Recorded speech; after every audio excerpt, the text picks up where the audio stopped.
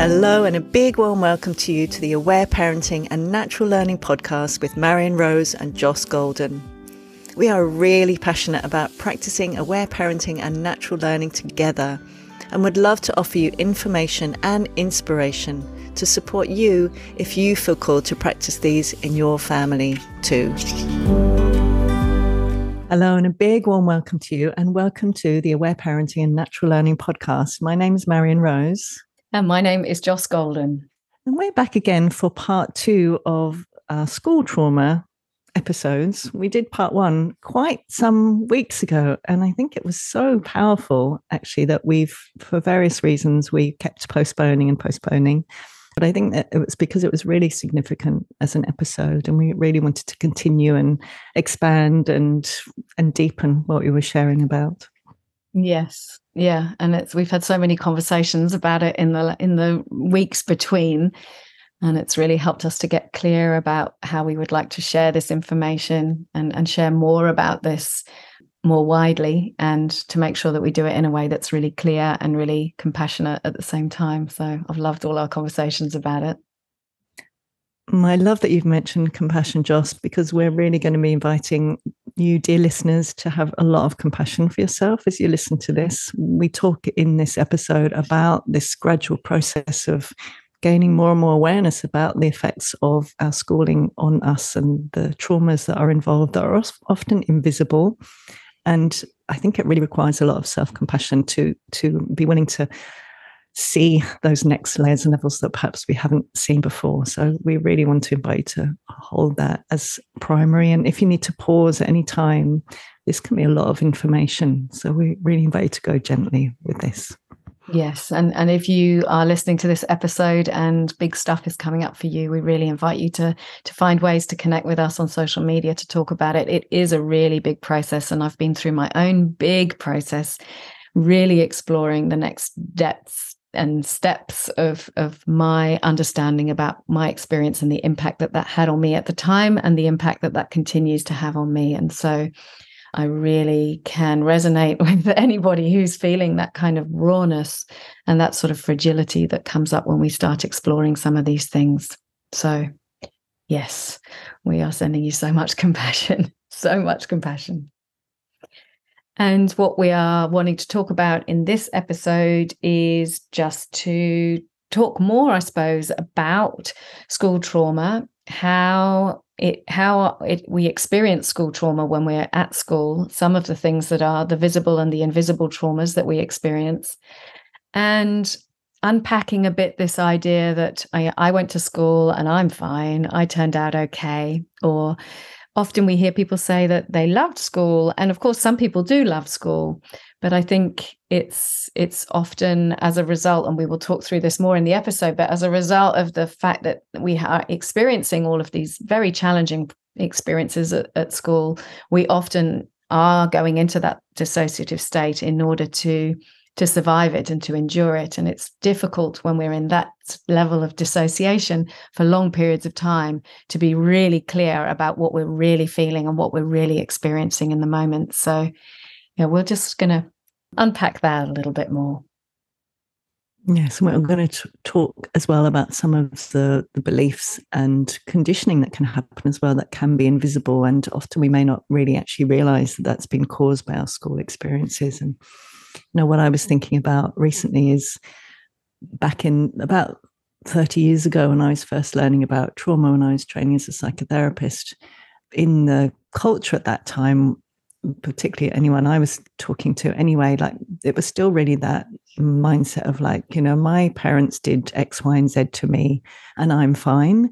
There really wasn't that understanding of trauma that is more in the mainstream nowadays. And I really think that school is still in that position that parenting was back in those days. It's just like, we all went to school and we're all fine. The level of dissociation, as you said, but also denial and this cultural acceptance that, that school is fine. It's a very powerful conditioning, I think, to really uncover gradually over time.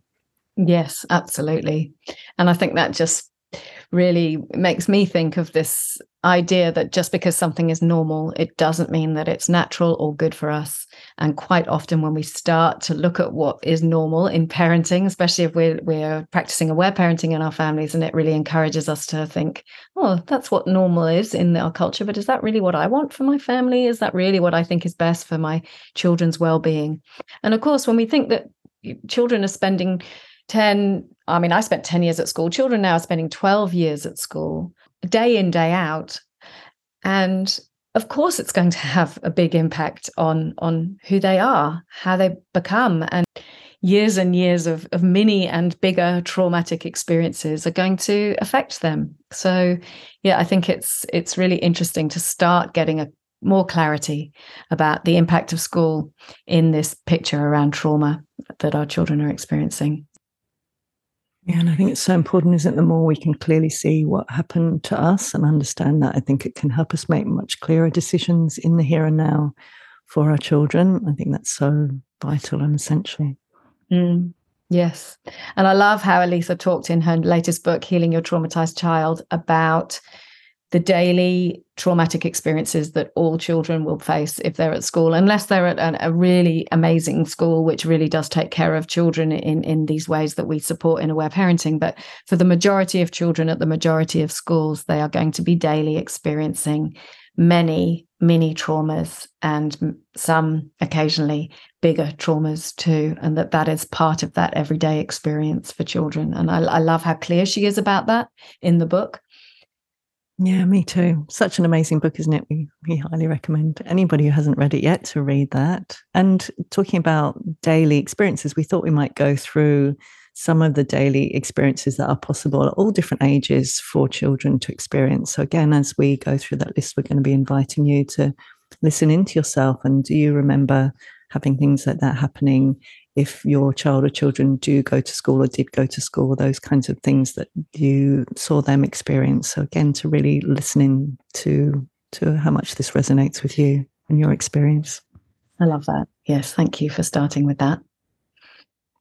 So we thought we would start with just going through some of the things that happen every day that can be experienced as traumatic for our children. And we thought we'd start even before the school day starts, and the impact of waking up to an alarm clock and how that pushes your body straight away into that hyper-aroused state, and the impact of rushing around and having to be ready. And there's probably some shouting, or often some shouting going on. I know when my son was at kindy, there was some shouting and some coercing to get him out of his pajamas to get ready for school, running late, arriving late, forgetting things at home because you're in that stress state and you've forgotten the hat or you've forgotten the lunchbox or whatever it is.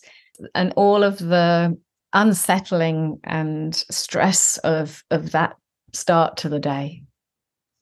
Yes, and what that might mean as well in terms of not getting to listen into the natural rhythms and the needs. Like, it might be a cold day and the child might be snuggled up in bed and having a lovely dream, or I don't know, they're co-sleeping with us, or they got a pet with them, or I don't know, something that's yummy, and needing to kind of move out of that state prematurely, rather than just being able to savor in the yumminess. Maybe it's a cold, wintry day, or maybe it's, whatever it is, like needing to move from that state. And maybe they're not really hungry, but they're needing to have breakfast before going to school. So again, there are so many little but not little ways that the trauma is really that they're not getting to actually move with their own rhythms in a deep connectedness with what their body is needing. That's so profound.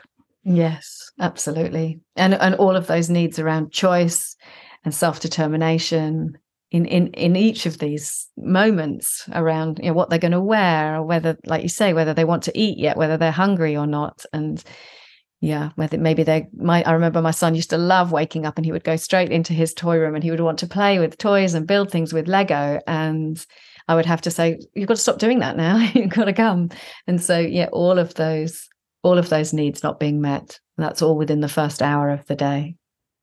Yes, and imagine as well, they might have been thinking about something or doing something the day before or the night before, and waking up and wanting to continue that, but not being able to again continue what they naturally are interested in and feel called to do.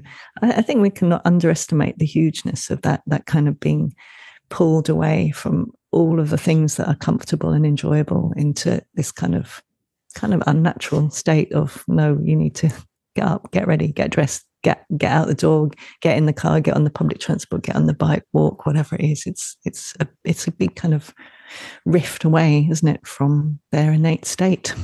Yes, and again, it's inevitable that several times during that process, our children will be pushed into this sort of hyper-aroused stress response. They're going to have cortisol and adrenaline rushing through their bodies as they're being rushed out the door. So they start their day in this hyper-aroused way, and there's very little opportunity to offload that energy and to get that out of the body, and so that just sits there for the whole day, and then again the next day and the next day. So yeah, it's really profound, even though it seems like lots of little small things. The impact on us physically and psychologically is huge. It's so huge, isn't it? And the little things, how they accumulate and accumulate, leading to that a deep discomfort in their bodies that can be like a regular state that becomes so common that it's just the way things are. Often I think people, even as adults, don't actually realize how chronically non-relaxed they are, how stressed and stretched and tense they are. Yeah.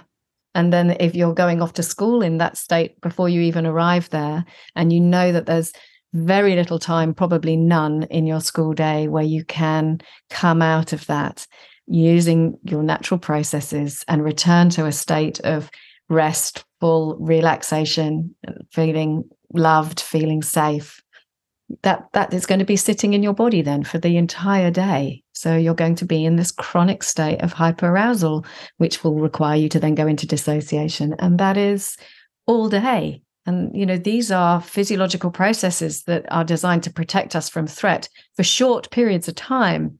It's never something that we were chronically intended to be in for days at a time. So, and I haven't even got to school yet. No. And, as you're speaking as well, I was thinking the stress and the trauma of also not being able to get to use those natural innate responses, like trying to be playful and silly and goofy, and being told by parents, of course, who are stressed, or teachers who, of course, are stressed, or other children, to stop playing or stop being silly, or no, you need to put your shoes on now, or trying to move into crying and raging and being distracted or punished or teased by other children. So that in itself is actually stressful and traumatic. The responses to those innate healing processes. Yes, absolutely. Absolutely. So then we could imagine arriving at school, and perhaps it's a young child. Then maybe they're in their first term at school, or maybe they've got lots of feelings, but they are forced to separate. Maybe they're being pulled away from their mother and taken inside, even whilst they're crying. And then perhaps the teacher might respond to them and tell them to stop crying, or might be distracting them with toys or whatever. But they're experiencing that disconnection. Or perhaps they're an older child who's arriving at school and they're going into the playground and they've got nobody to play with because for some reason they're struggling to make friends. And so they're standing in the playground feeling self-conscious and unsafe and stressed and with no one to connect to. Or perhaps there's a teacher who's coming into the playground and shouting at them because they've forgotten their hat. And so they're being forced to go inside and taken away from their play.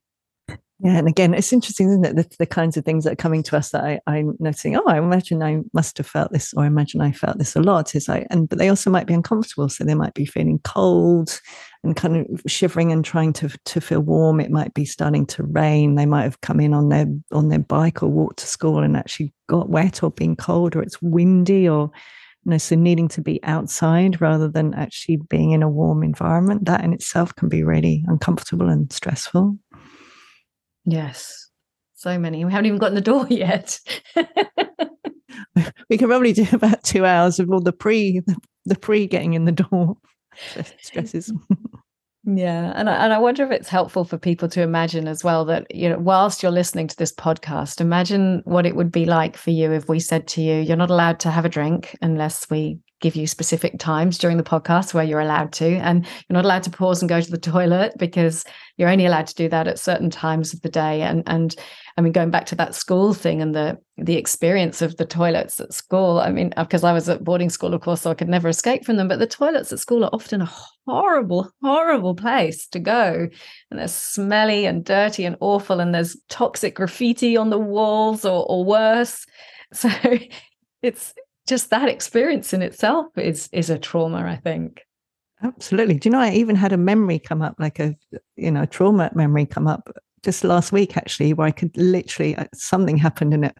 I could smell the chemicals. I could smell that really strong smell from the school toilets. And it was really just like, wow, these things are all having an effect on the child's body.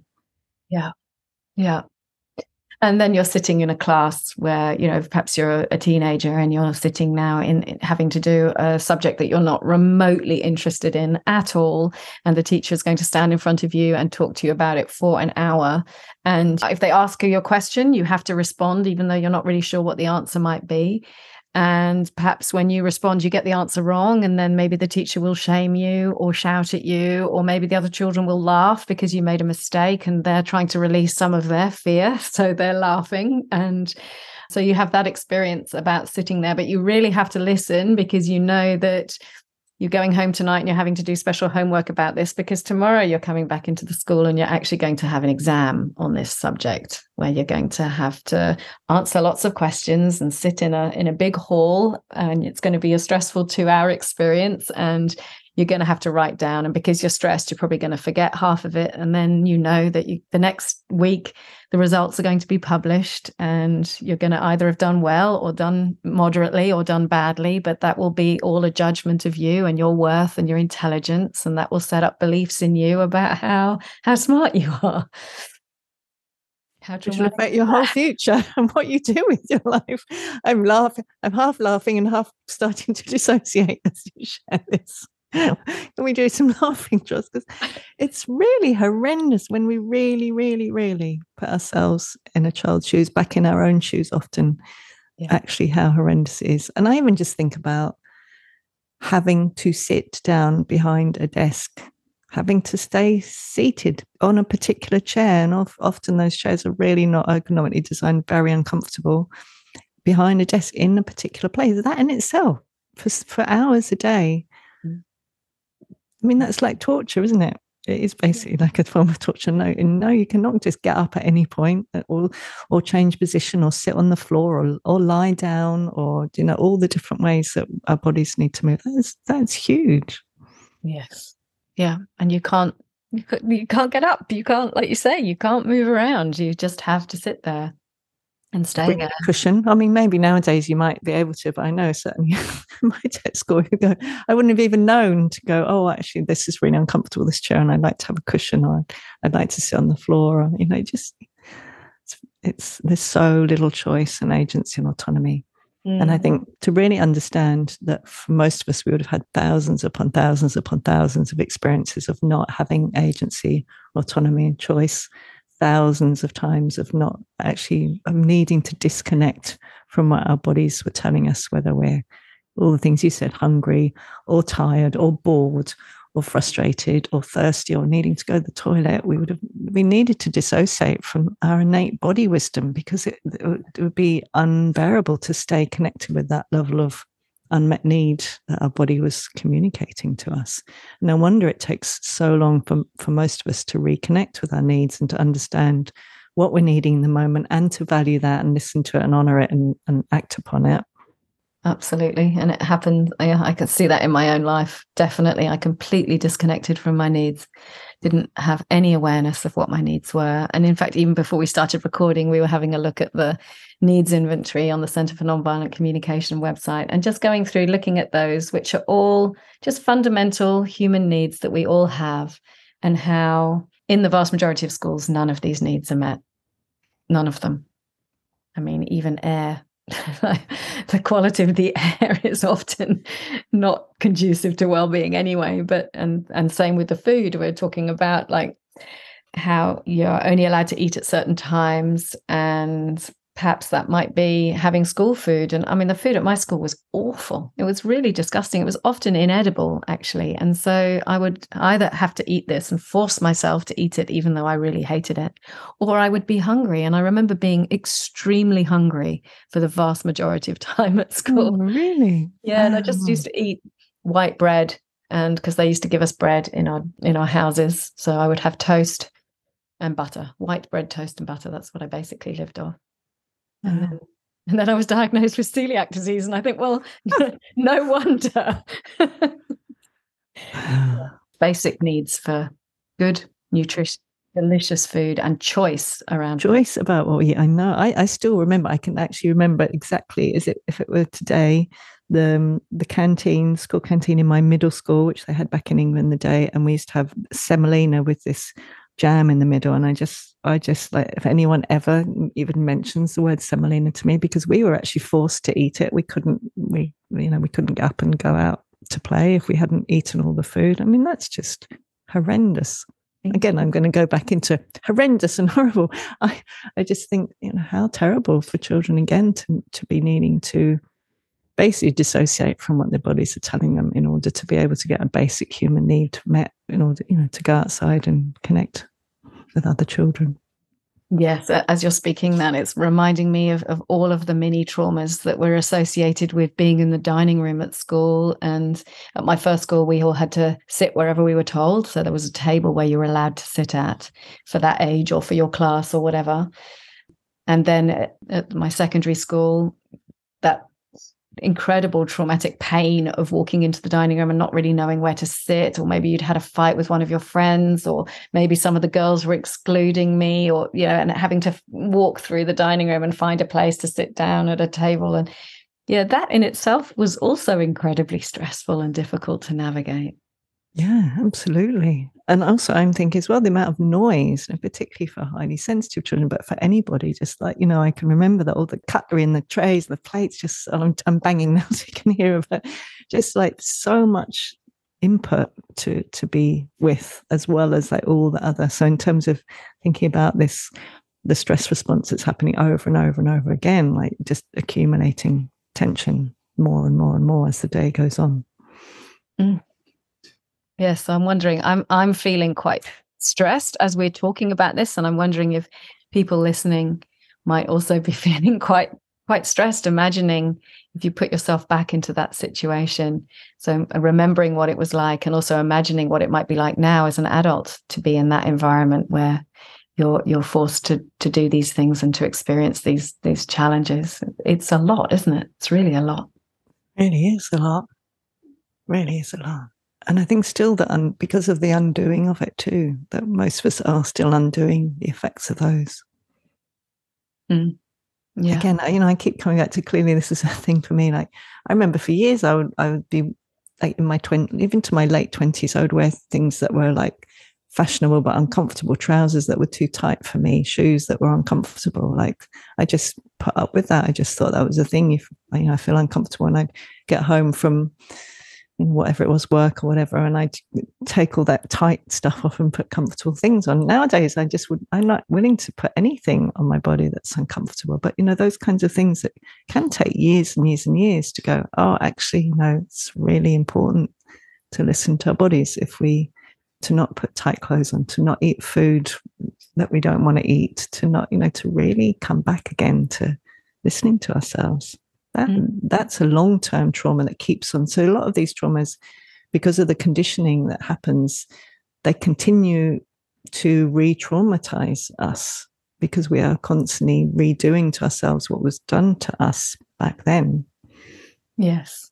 And even in the moment, we're getting re-traumatized because we're not having the opportunity to be releasing and healing from these traumas on a day-to-day basis. And so often things like I mean, I was just talking about if you'd fallen out with your friends, or if you were having an argument, or if you were being excluded. And there's a lot of that goes on in school. It's on a continuum, isn't it? From just the mild unpleasantness of being with somebody who's being mean to you, or who's arguing with you or something, right up to the really major thing of being actually physically bullied or assaulted, which is going on in school. But then the re-traumatizing of having to go back into that environment the next day and experience it all over again, to not be able to escape from that. And this is the reality for lots of children. And even if it is just a small thing where your best friend decides that she doesn't want to be your friend anymore, and so you're sitting on your own, or perhaps there's a boy that you've got a bit of a crush on, and he might say something really harsh and all his friends laugh, and it cuts you so deeply. And then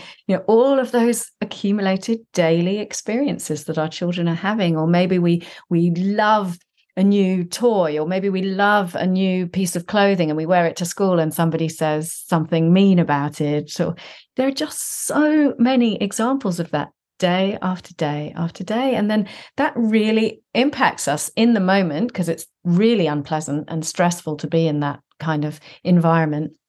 But that shows up again in our lives as adults, when it becomes difficult for us to be in groups, or difficult for us to make friends, or all of these things. And so it's not just the moment that is stressful, and it's not just the fact that it's repeated relentlessly for 12 years.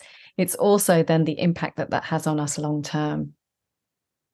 Absolutely, that we can often be repeating those themes. I know for me that my first boyfriend, him and my best friend went off together after like 2 weeks. And I know I just repeated those kinds of themes again and again and again. So the kinds of things we experience, because we're trying to heal from them and make sense of them, we'll often keep on repeating those, often for decades, until we realize what's going on and get to go and heal from those original experiences. Yes, but such deep pain and trauma to be enduring in that process. Yeah. And again, really, you've talked about this somewhere, about also being in these places where we don't have safe spaces to be sharing. We don't have parents basically there with us to actually come and say, oh my gosh, that was really painful. Or, we're just not having that experience to get to share our feelings, to get to feel safe, to actually share what happens with us and on a moment by moment basis, which again is so different if we're with our parents or parents at home, where there's so many opportunities to get to heal from experiences that are unenjoyable, maybe with a friend or something. So that in itself, it's a lot to hold, isn't it? And to keep holding and keep holding all of these feelings that sit inside us, all of this stress and trauma that sits inside our bodies, and the repercussions of that, that we might then become someone, if we're dissociating a lot. And I know for me that we become really, really quiet because we're dissociating so much, that the effect then that has in terms of friendships and how we're perceived, or we go on to be in hyperarousal more, maybe we become the class clown, or we're just constantly kind of just being harsh with the teachers, and what that means about how we're perceived and how we're treated. And I was reading a novel this week, and in it was a school scene. And I actually really remembered something like this happening. Maybe this didn't happen in your school, but I know when I was at what's now high school, is even when we were like 13, so many of the boys would be, particularly with the younger female teachers, would be so unenjoyable. Like the whole lesson would be trying to find ways to be really harsh to the teachers. And I remember one of the teachers just kind of running out in tears once and leaving teaching because of this. So again, just all this unenjoyableness that's happening on that interpersonal level, day upon day upon day. It's just so unenjoyable, so stressful. Yes, and whether you're on the receiving end of it or whether you're witnessing it, really the impact is kind of the same. Exactly. Even the witnessing is really traumatic, stressful. Yeah, absolutely. And it's interesting, when you were talking then, I was thinking as well, it's not just about how we're perceived by others when we go into these behaviors and it becomes, oh, well, she's just a shy person or whatever, but it's also who we believe ourselves to be, which is just often so far away from who we truly are. Oh, yes, Joss. And, often really judgmental. I mean, I had so many judgments about myself for being so quiet. And those took, again, years and years and years to unravel and release and to realize, because, of course, children don't understand trauma, they don't understand stress, they don't understand why they're feeling the way they do or why they're behaving the way they do generally. I mean, unless they're brought up with aware parenting, when often they do become very understanding of all of these things. But just to not understand, like, why we're behaving in these ways. And so I think that harsh inner dialogue is so common. I imagine also, even for the children that do move into being harsh to other children, I remember growing up that it was usually the ones that had parents who were being really punitive and harsh. And, what happens underneath that behavior in terms of how they're perceiving themselves. So there's no escape really from it, is there? No.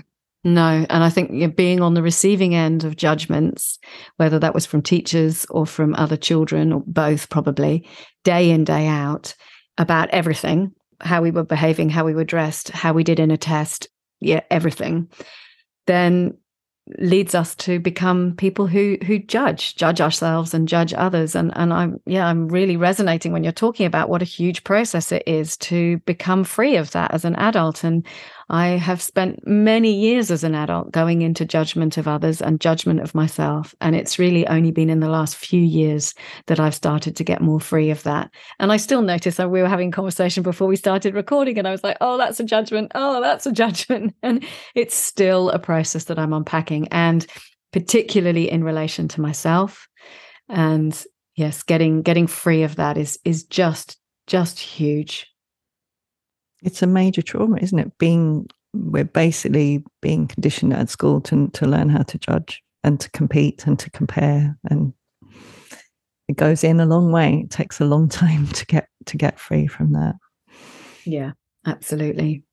And it's really scary as well sometimes. Like I remember when the teachers were harsh to us, or when we got punished, or when we were shouted at, or when we were forced to do all kinds of things because we'd been naughty or whatever it was at school. It was scary. And again, that's pushing you straight back into that hyper aroused response, where that adrenaline and that cortisol is coursing around your body because you are literally frightened for your life almost. And again, we're not designed to be spending hours and hours and hours of a day in that state. And I was like constantly in fear. And then you develop this pattern of being hyper vigilant all the time, and looking around and having to be aware of how your safety might be impacted if you actually showed up in an authentic way.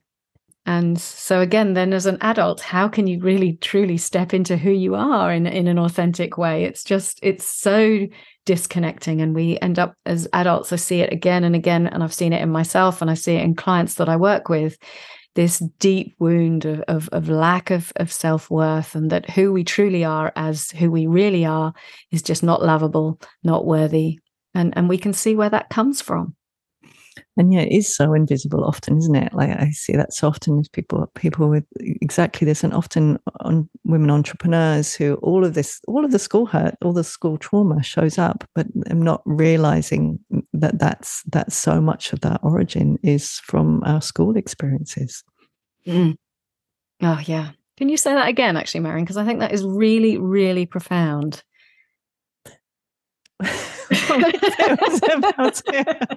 really? I'm like back at school. Let's release some trauma. School experience. Oh my, even that, like, oh my gosh, someone said something that I said was blah, blah, blah. Now I need to speak it out loud in front of the class, and I can't remember. And I can't think now. I remember that kind of thing happening a lot. I don't know about you, but I remember basically dissociating. If someone asked me, if I was asked a question or I needed to stand up in front of the class and respond to something, just completely going blank because I was dissociated, because I was so scared about being judged or being shamed or whatever it was. So absolutely, yes. But yeah, what I was talking about, I was like, what's so wonderful about that? As entrepreneurs, or when we go to share our own gifts with the world, that so often what comes up is either harsh conditioning, which is things like, who am I to do that? Or I'm not good enough, or someone else is doing a competition comparison, or fear and terror and all kinds of painful, uncomfortable feelings that show up when we go to do those. So I often see that as the is the painful feelings from the stress and trauma, and also the conditioned thoughts that show up. And both of those will so regularly show up when we go to share our own gifts with the world. Yes. Yeah. Thank you for sharing that again. I just think it's so profound, and unpacking that is a huge process. And I find myself doing it all the time. And I find myself, even with all this awareness and all of this years of therapy and all of the things that I've done to try to explore and unpack this, I still find myself going into harsh self-judgment, harsh criticism, harsh comparison, doubting, core beliefs that I'm not good enough. Who are you to? Or, all of these really deeply, deeply painful things. And I can see where they've come from, and they've come from that school experience and from those school experiences. Yeah, it's so much of it is so invisible. I think that's why we come back to what we were saying right at the beginning, that so often people say, oh, no, it's fine, school's fine. And then actually to think about all of these things that we're talking about are the opposite of fine. Yes. I was thinking about sports, and this is totally going back to what we were talking about before, but things like being forced to do particular sports. Again, I don't know whether that happened for you. Doing things that we didn't want to do, doing things that we couldn't do, doing things that we felt uncomfortable to do, putting on like sports outfits. I remember in my secondary school, high school as well, we needed to have showers afterwards. And that was one of the most, I can still completely remember the whole setup of that and how absolutely traumatic that was. I don't know whether that still happens nowadays. I don't know if you know anything about that, but just so many really, really unpleasant, unenjoyable, stressful things, to be forced to do things that are really uncomfortable for us. I remember too, we would be, again, in the middle of the winter in England, like made to go on cross-country runs like in the mud and play hockey in the mud in the winter, and just like, that might be, some children might love that, but certainly for me, I didn't enjoy a lot of that kind of stuff. And it's not even not enjoying, but just really stressful, traumatic, painful, uncomfortable. Yes, so unpleasant. And there's so many of them. We had that too. And communal showers, that was until I think until I was probably 16 or 17, we had to have communal showers or communal baths at school, and so unpleasant. And then I'm thinking about having like really bad period pain and still having to go outside in the rain and play hockey, or like you're saying, going on a long distance run that you really don't want to do. And often there is this idea that it's character building for children to have to do these things. But again, I just want to invite the listeners to imagine for a moment that right now somebody was going to come in and say to you, right, it's time to get up and you've got to go for a run now. And it's raining outside, it's windy and cold, and you need to put on your shorts. That's this uniform, this polyester uniform that I'm giving you, and you need to go out and run for 2 hours. You have no choice. You have to do it. And if you don't do it, you'll be punished. And that is such a horror. It's a hideous thought. And yet that is the reality often, most days, for children at school, that they experience something like that. Yeah. And I find too, even schools that are, relatively more compassionate nowadays, I've often heard them say things like, that, Fridays is an outside day. So as if that's, how wonderful that they get to spend all day outside. But again, some children might not want to spend all day outside, particularly if it's really hot or it's really cold or it's really windy. Again, just like this power over that happens. I mean, basically what we're talking about really so much, isn't it? It's power over. It's adults getting to choose what children do. And it's, as we talk about a lot, it's adultism. It's just basically this belief that adults get to choose what children do, and children's needs, voices, wisdom, experience, requests are not honoured or valued or seen as important. And I think that's one of the invisible things that happens, is that I think this is why adultism is still so rife in our culture. That's what we all internalize, and then we grow up having those same beliefs unless we question them or change them. That adults get to choose. Children just need to kind of put up with it. Yeah, and I think that's part of the reason why we still have schools, and why it's so normal still for people to send their children to school, because we developed at school ourselves this belief that they know best, the teachers know best, the school knows best, the principal knows best. And then we learned to give away our authority to the experts. And then we become adults who just automatically do the same to our children and send our children to school because the teachers must know best, and because we feel that we have to give away our authority around our children's well-being to the experts, to the schools, to the institutions. It's very effective, works very, very well, doesn't it? Again, as we've talked about before, the system works really well. These things get internalized and get passed down. Yes. So powerful to be questioning them. It is very powerful, yeah. And to be raising children away from that environment by homeschooling is such a powerful thing too in that respect, because they grow up free from all of that conditioning and they don't internalize those beliefs that adults know best, teachers know best, leaders know best, institutions know best. They learn that maybe they are able to make choices for themselves and to know best for themselves, and that they don't need to be coerced or punished or forced. And there's nothing wrong with them. And they're not lacking in any way. And they can really trust themselves and trust their bodies and trust what they're called to do. And they can trust their no if it's a no. And they can really stand up and say no if they have a no for something, because they know that they're safe to do that. Yes, it's very powerful, isn't it? It's really powerful. It's so clear, isn't it? That deep connection, that deep self-connection. I mean, that's what I want to say. You know, my parenting has certainly been many, many things that I did from my own conditioning and my own hurts and my own stresses. But I do really see that really cool effect for my children, that they are, well, they're not children anymore, but they're really deeply connected with themselves. Yes.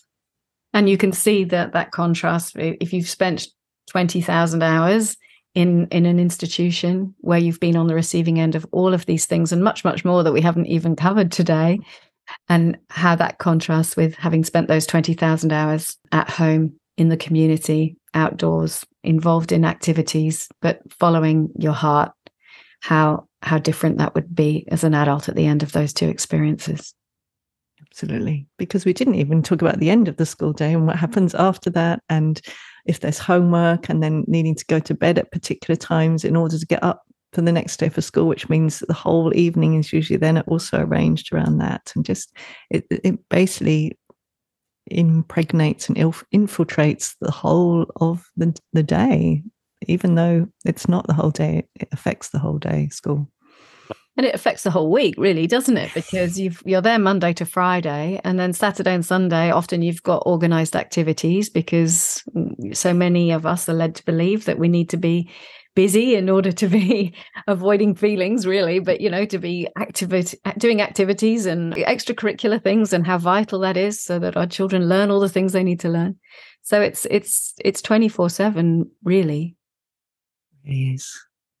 I think what we'd love to say as well is really remembering, like, if your child or children have gone to school or are still going to school, and if you did that, all of these things, we really can heal from them. Yes, it may take time, and of course, the longer they have been at school or we were at school, the longer time often that takes, because the more trauma is there, the more feelings are there, the more that conditioning and the conclusions that we made about ourselves and about the world and about children and about feelings, all of those things, of course, takes longer. But it really is possible at any age that we really are we all have these inbuilt desires and longings for. And I love how Aletha really articulates this. It's this striving for emotional health and well-being, that we are constantly striving towards that. And children, you know, whatever they've experienced, will keep striving for that. They will keep trying to be playful, or they will keep trying to cry, or they will move into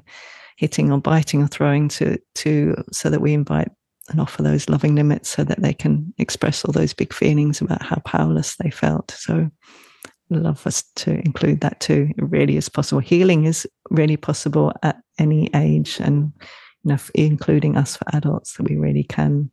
You know, it's a long journey, but we really can heal from many of these experiences, or at least maybe not completely, but we can go a long way to that.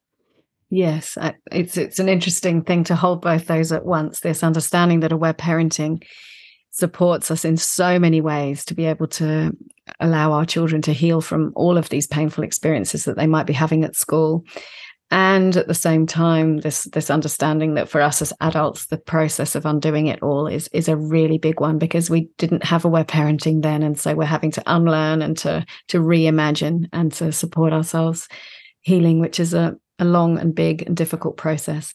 Whereas if you've got your children at school and you're supporting them with aware parenting, of course, then the impacts of all this are minimized.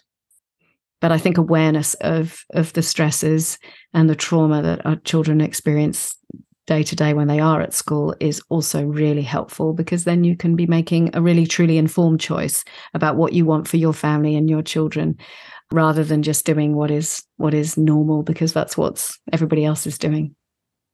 Absolutely. And I think the more we understand, the more we might be willing to change things, because often this invites us to change our whole life. And we know we're going to do an episode on this soon, aren't we, about really the other choices that then that leads to if we are not sending our children to school. It often invites us to rethink the whole of our lives. And often that does require really big choices from us. And I think the more we understand the reason for that and how we are protecting our children from a huge amounts of stress and trauma, then of course we're going to be more willing to make really quite big and significant different choices in how we live our lives and how we structure it and where we live and what we do to earn money and all of those things, because we really understand the bigness of the decision. Yes. It's not just a little thing. No, but the more that people understand this, and then the more that people choose not to do this for their families, the easier it becomes to homeschool and to be making other choices, because there's more people around who are doing it, and the infrastructure is better set up for families, and it's better understood, and so on. Yeah. Yeah. And when I said it's not a small thing, I was meaning like what they're experiencing, the amount of stress and trauma they're experiencing is not a small thing. Yeah. But I agree. That's the wonderfulness, isn't it? The more this becomes more mainstream, the easier it will become for families. Yay. Indeed. Yay, indeed. So was there anything else that you wanted to highlight in terms of either the visible or the more invisible traumas that our children might be experiencing at school, or the impacts of that trauma? You know, what really jumps out at me is we've got here in our little list being disconnected from oneself, family, home, pets, garden, place. As I sit here with Koyo on my lap, and yes, I might have been, I just nearly fell over trying to get them to stop fighting. But I would still always choose that to have like, and including like how I live my life now. But for a child, if they have got animals that they live with, or also their siblings, and we haven't even talked about that, like being separated from siblings, I see that has a huge effect. But just actually being able to be in their own homes and be in places that they're really comfortable and having their own spaces and being connected to that land, it's so different from being in a school building that is so impersonal and often like old and kind of dirty and just not a really very pleasant, enjoyable place to be in, spending 20,000 hours. So that's one last thing I'd like to say. Yes. How about you, Joss? I think the last thing I would like to say is the impact of not getting to choose over and over and over again every day, and not being treated with respect and love over and over again every day is really huge, and how that then pushes us into a disconnection from our authentic self and the impact of that. Yes, such a big yes. In all the ways us as adults feel often really frustrated or really powerless or really rageful because of all those thousands of times we experience that powerlessness and that lack of agency and choice. Yeah. And I think I also just want to say something around how Elisa so beautifully describes in her book these processes, again, that we go into in response to threat, that are perfect and magical to keep us alive, and that are designed to be short-term physiological states. And the fact that our life now and putting our children in school, for example, results in them being in chronic states of hyperarousal and or dissociation for most days for 12 years of their lives has a huge impact on their health, their physical health and their mental health. And I can see it in myself. The more I've learned about trauma and healing from trauma and the impact of being in these physiological states for long periods of time, the more I'm really concerned about it. And we can see the impacts of that in terms of the worsening mental health for our adults and children now in the world, and the significant challenges that many children are now facing in terms of anxiety, depression, and where that comes from being in these states for long periods, and then on them longer term in terms of their health, their physical health and disease. So I just think it's really big to understand that. And it's then really possible to make other choices and to get more support and to prioritize our healing and our children's healing, so that these things are not long-term negative impacts on health, psychological and physical health. Yeah, I really so appreciate how clearly you stated that. So again, I think that's what we're so wanting to do in this podcast, aren't we? To really support people to see how important this is, so that we can all make really big choices, so that we can actually support our children to have long-term, most optimal outcome that they can in their physical and emotional health. Yes. So we're wanting, as always, to send so much love and compassion to everybody listening to this. It is really, really big stuff to start understanding in more depth. If it's something that's already been in your awareness, or if this is new information to you, it's a really big, big thing to be confronted with. So we are sending you so much love. And if you have big feelings in response to what you've heard, we're here to listen to you in any way that you want to connect with us, because this is profound and uncomfortable. Yes, just so much love to you. And if you do have an empathy buddy, we invite you also to reach out and to get to share it. It's so important that we get to share these kinds of feelings with someone else who's able to listen. So yeah, we invite you to do that too. Joss, any sharing about what we're doing at the moment, or offerings or any of those kinds of things? Would you like to? Yeah, thank you. So I've just about to start a new live round of my Aware Parenting Teenagers course, which starts on the 22nd of May, which I really, really love. And so there will be Facebook Lives and Zoom conversations, and then, of course, access to the course material that is ongoing, available lifetime access. So yeah, I'm really looking forward to that. I love this course, and I'm loving it more and more as more and more families are joining, and I'm seeing really profound shifts. I'm getting beautiful words from people about the deepening in the connection and loving relationship that they're having with their teens as a result. So it's really profound.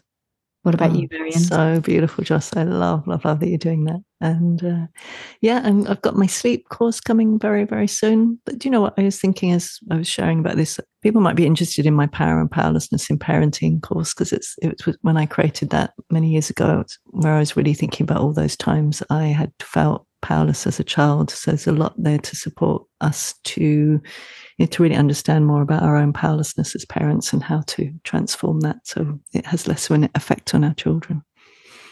Beautiful. Yes, thank you. Wow, this was big, hey? Yeah. We're just sending you lots of love. Thank you for being part of this community, and we so look forward to sharing more, and we'll probably have something maybe a little bit more gentle next time to give you an opportunity to let this sink and settle in yourself. And we want to remind you as well, just as we were doing, laughing, crying, talking, those are all the ways we get to heal. So if you suddenly find yourself crying later on today, or laughing, or sharing an experience that you're remembering from your school days, we really invite you to trust yourself and really go with that process. Yes, so much love to you all. We have really enjoyed talking to you today, and we hope that you enjoyed the episode too. We are sending you love however you feel after hearing this information. To find out more about Marion's work, you can go to marionrose.net, and for Joss's website, it is awareparenting.com.au. We wish you much love and connection on your aware parenting and natural learning adventures.